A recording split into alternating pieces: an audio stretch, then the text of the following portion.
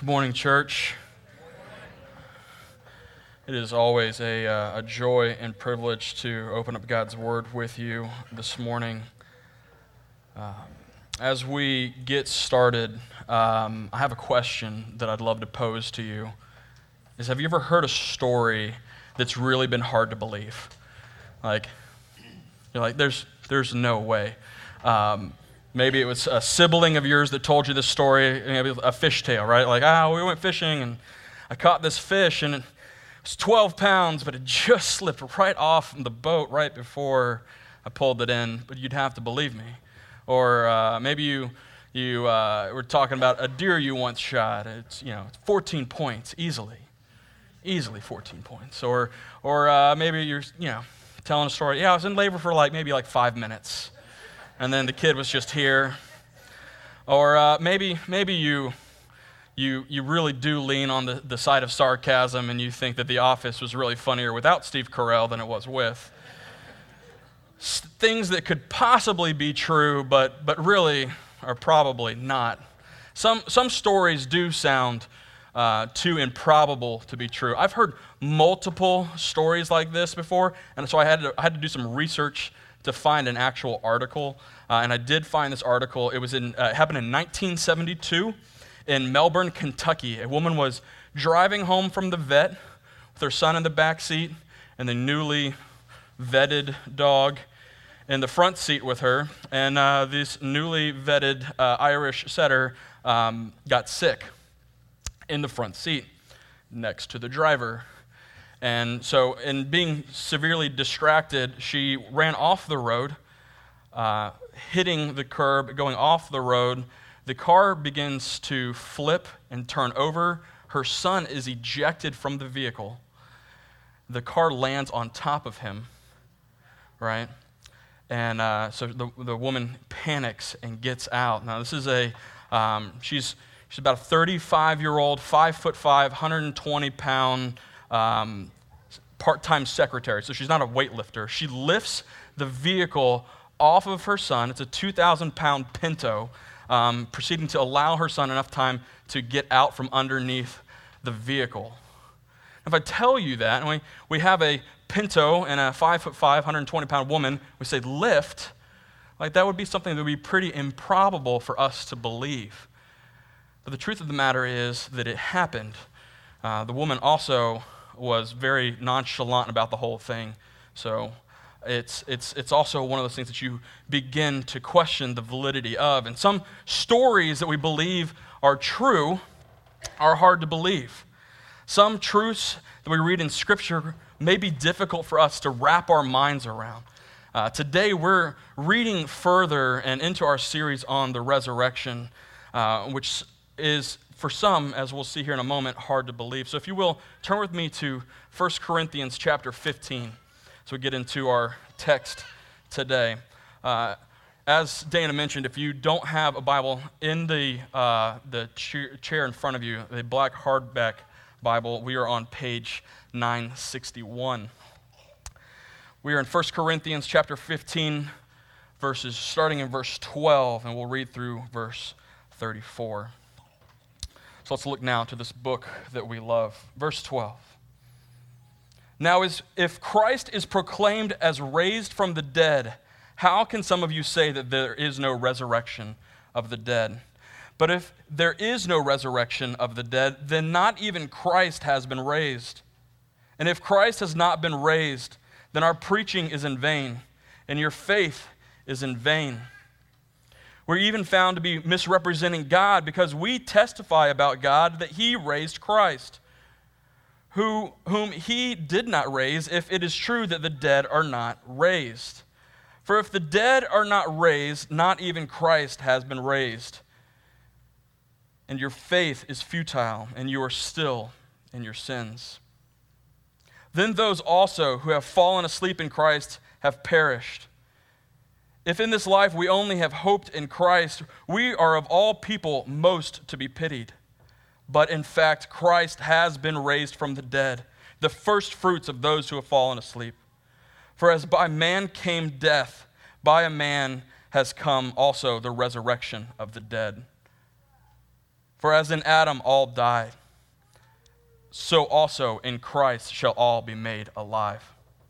But each in his own order. Christ the first fruits, then at his coming those who belong to Christ. Then comes the end, when he delivers the kingdom to God the Father after destroying every rule and every authority and every power. For he must reign until he has put all of his enemies under his feet. The last enemy to be destroyed is death. For God has put all things into subjection under his feet. But when it says all things are put in subjection, it is plain that he is accepted who put all things in subjection under him. When all things are subjected to him, then the Son himself will also be subjected to him who put all things in subjection under him, that God may be all in all. Otherwise, what do people mean by being baptized on behalf of the dead? If the dead are not raised at all, why are people baptized on their behalf? Why am I in danger every hour? I protest, brothers, by my pride in you, which I have in Christ Jesus our Lord, I die every day. What do I gain if, humanly speaking, I fought with beasts in Ephesus? If the dead are not raised, let us eat and drink, for tomorrow we die. Do not be deceived. Bad company ruins good morals. Wake up from your drunken stupor as it is right, and do not go on sinning, for some have no knowledge of God. I say this to your shame. Blessed be the reading of God's word. Let's pray. O Spirit of God, we ask that you come down now to illuminate our minds and our hearts while we hear and speak your word. We cannot understand and cannot obey unless you give us light and lead us in your light.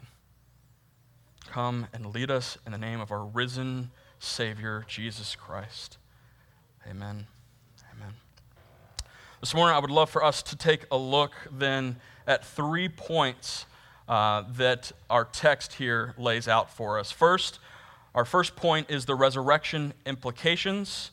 Our second point is resurrection assurance. And our third point is resurrection realities.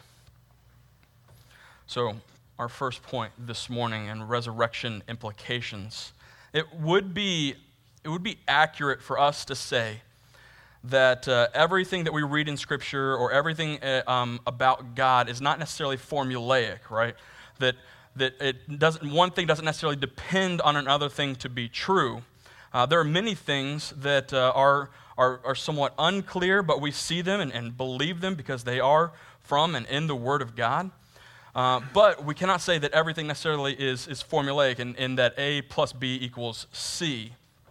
But we do have things, as in life, that are somewhat formulaic. It's dependent upon something else for it to be true. For instance, if I was a member of Greenpeace and I started to say that the entire climate change is a hoax, I would probably be kicked out of Greenpeace. They would ask me to resign. I would not be adhering to their doctrine.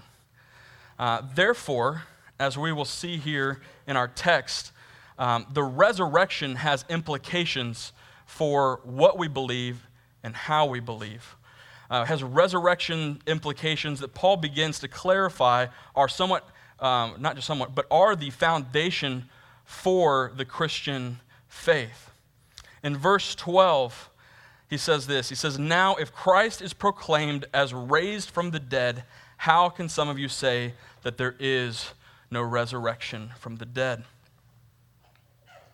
This objection that is being brought up by the church in Corinth is really starting to erode, if you will, some of the foundational elements of the Christian faith. Paul's addressing these concerns because he sees the implications of this type of error in teaching. All right, the issue here is in people's logic. Maybe they just don't understand the resurrection, or they don't see how the resurrection could be true. And this is true very much today, where like we see things that you're like, that's really hard to understand. That's going to be really difficult to believe.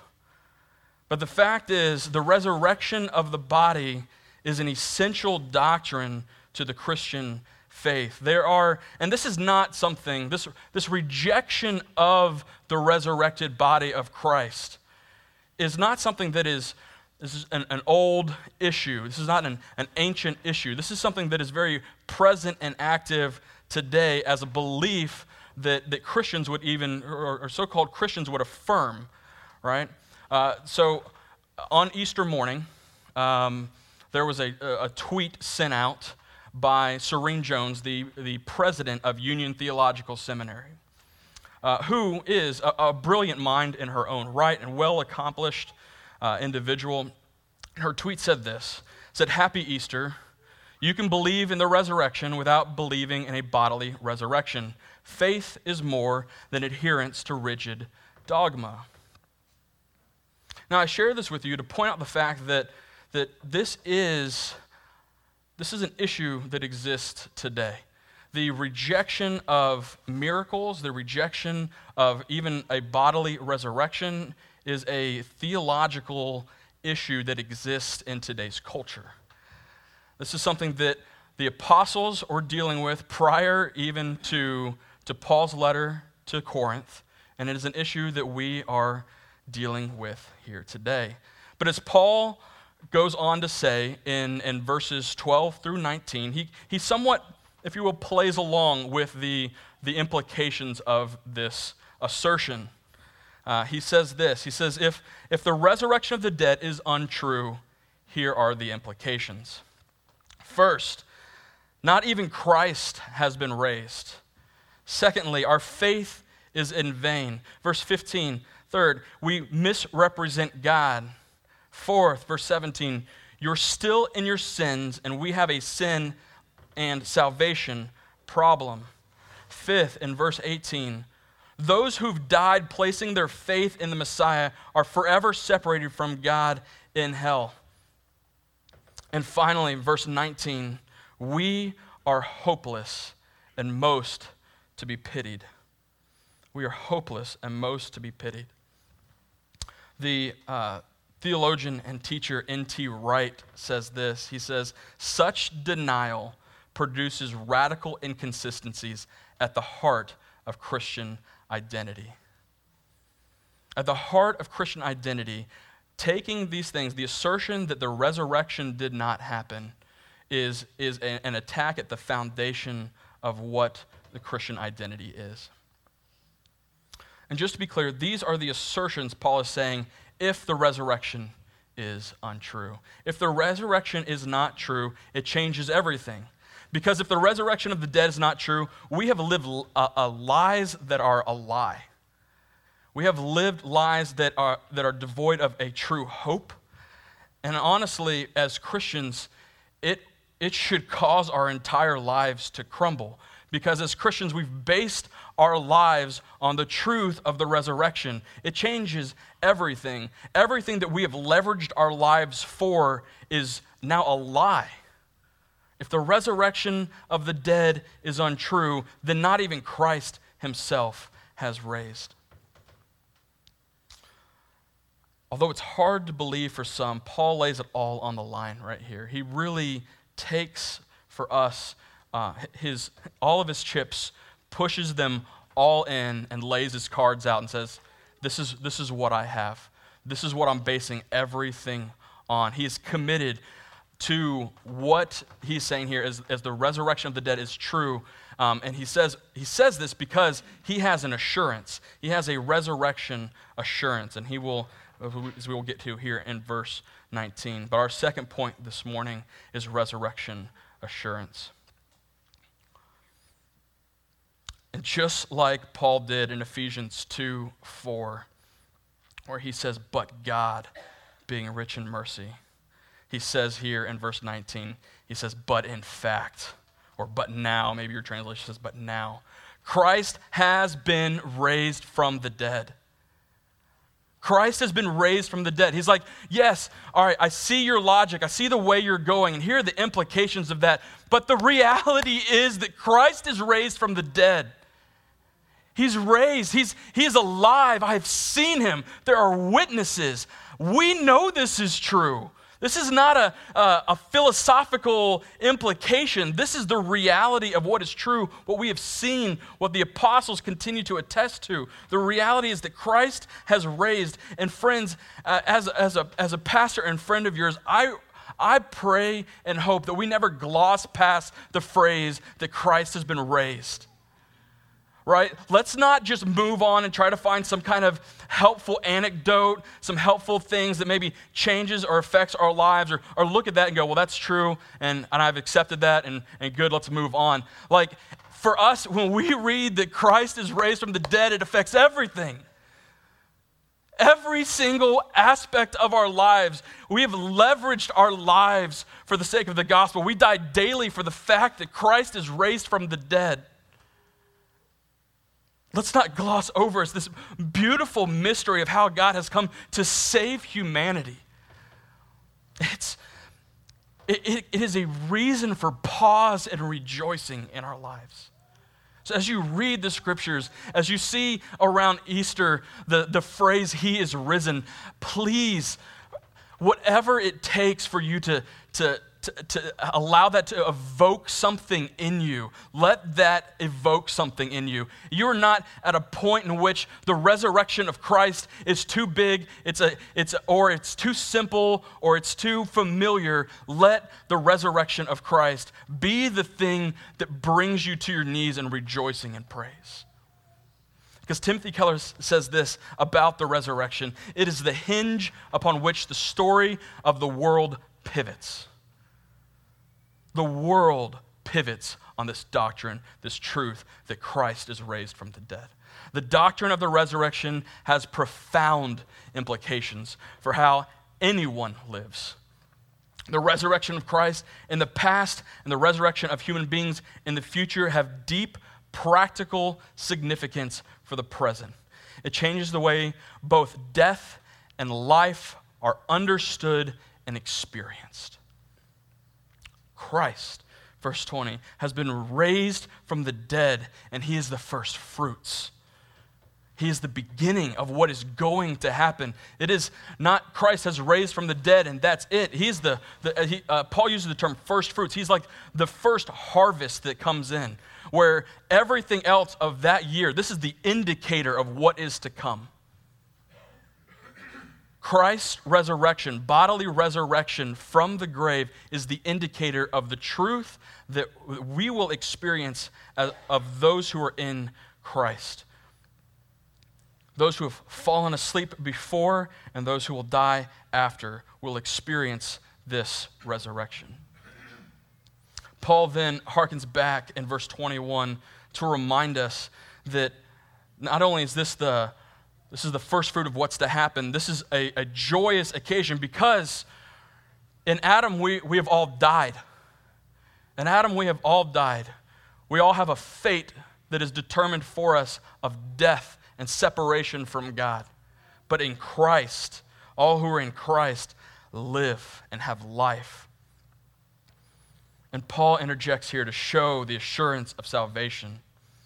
In the same way he went through, he says, if the resurrection is untrue, here are the implications. Paul's assurance of the resurrection also has implications. If the resurrection happened, 1, Christ has been raised. 2, Christ is the first fruits of what is to come. 3, in Adam all have died, but in Christ all shall be made alive. 4, Christ will come again. 5, he will come to establish his kingdom, putting all evil, corruption, lies, and horrors and injustices under his feet. And then 6, he will destroy death once and for all. Once and for all, death is no more. Once and for all corruption is no more. Once and for all, injustice is no more. When Christ comes and he establishes his kingdom, he puts everything under his feet. Oh, that we would look forward to the day where death is no more, where the impact of sin is no more, where corruption is no more, where injustice is no more, when death will be destroyed. The evil that permeates and seems to touch everything around us, that steals that which is not his, taking the young before their time and separating families and communities and countries, that will come to an end. It will come to an end because of the resurrection of Christ. It will come to an end because he is Christus Victor. He is the one who reigns and rules and will reign for eternity. This is the hopeful anticipation because we have assurance in the resurrection. This is the life that we live because we have a hope for what is to come. The resurrection is the signet ring stamp on what Christ will do and is doing. And even if you have doubts, like there are many, like extraordinarily brilliant people, super brilliant, that have looked at the resurrection and have tried to break down and analyze it and try to poke holes in it. One of those individuals is Antony Flew. He was a famous and one of the most well-respected atheistic philosophers in the last 50 or 60 years. And he said this about the resurrection: the evidence for the resurrection is better than for claimed miracles in any other religion. It is outstandingly different in quality and quantity from the evidence offered from the occurrences of most other supposed miracle events. So what, and even that statement is like beyond like the casual listening. But what he is saying is like the evidence for the resurrection is so outstanding. The evidence for the resurrection is the one thing that we can look at and go, if you were to point to a miracle, an act that is not within the parameters of science, things that are outside of what is commonly seen and done, it's the resurrection. Like we have more evidence, we have more proof for the resurrection than any other thing. And this is coming from an atheistic philosopher who's consistently trying to defeat this position. The resurrection, being true, is our assurance for what is to come. And therefore we have resurrection realities. So point 3, the resurrection realities. Resurrection realities. And Paul continues here in verse 29 through 34. Telling us of our future hope. Our future hope and some of the implications of these things is not necessarily a life of puppy dogs and roses, right? He goes on to say in verse 30, why then are we in danger every hour? Why are we in danger every hour? Paul, if anyone has a life of an example of what the implication of believing the resurrection could possibly lead to, it is Paul. Through his shipwrecks and his beatings and nearly being beaten to death multiple times and stoned. Paul is an example of, if we're going to believe this, it's going to cost us everything. But it's worth believing. It's worth believing because we hold to this hope. We hold to a hope that is offensive to those who do not have the eyes or the ears to hear. It goes back to verse 21, with all being in Adam. It is a guttural reaction of sin to object to the resurrection because it points out the realities that you need a Savior, that you need someone to save you, that you in and of yourself are not sufficient for salvation, that there is a God who has a standard to live, a standard in which must be met to spend eternity with him, and there's a punishment for sin. So Paul continues, he says that I die every day. I die every day. I have to die every day. If the resurrection is true, I must die every day. Paul's circumstances, in and being beaten and going through what Paul went through, even being imprisoned for the faith. I have to die every day. Otherwise, I would want to be done with this. I would want out of this. I wouldn't necessarily say that this is worth it, but if Christ is raised from the dead, then everything that I go through in life and in ministry is worth it. He again points to the futility of life if Christ had not been raised by saying this. He says, if the dead are not raised, then let us eat and drink, for tomorrow we die. So there's no other point to life then other than self-enjoyment, because we're all going to die anyway. So let's do it to the tens. Let's make this happen. But he says, but if Christ has been raised, then it changes everything. And finally, pointing to the futility of his argument, he uses a moral from Mirander's comedy, Thais, which is a story of Alexander the Great and his courtesan, Thais, where after defeating the Parisian army in victory, their celebration became excessive. It became excessive to the point where drinking continued. The story goes, the drinking continued into the night. And they're sitting around talking, and this woman of no military experience or authority gives a speech in front of Alexander the Great, speaking of her trials and how they needed to avenge the burning of Athens from the Parisians. And Alexander was moved and took a company of men and torched this palace of this kingdom that they had just overtaken. It was the home of Xerxes. And this torching of this part of the building was supposed to be just torching of Xerxes' home, but this fire spread. It spread and burned down and consumed most of the city itself. So what Paul is saying here is that even when he says that bad company corrupts good morals, he's saying that even listening to those who would attack has implications that are far, far bigger and cause more damage than what we would expect. So pay attention to who you give credence to. Pay attention to whose words stick in your mind and who influence you. Because there are many things that sound good. There are many convincing arguments. There are many people who would justify through rationale or whatever means necessary to convince you of something. But here's the one thing that we know is true, the one thing that we can stand on, and that is the truth of God and the fact that Christ has been raised from the dead, beating sin, beating death, and earning for us our salvation. So what we believe has implications.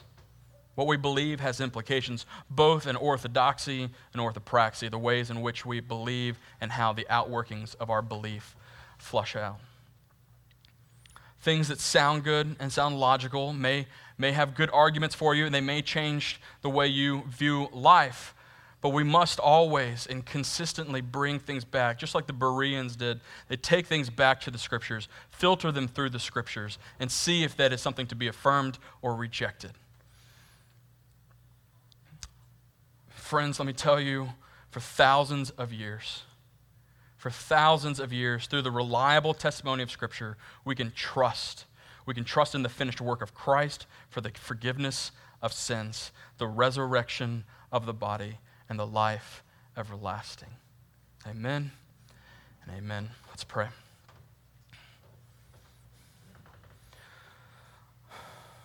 O gracious and holy God, who through you and by you, our Lord and Savior Jesus Christ, is risen and reigning eternally with you and the Holy Spirit. Merciful God, we believe. Help our unbelief. Increase our faith in you that we may rejoice in your resurrection and the future promised resurrection of the body. To you be all praise and honor and glory forever and ever. Amen.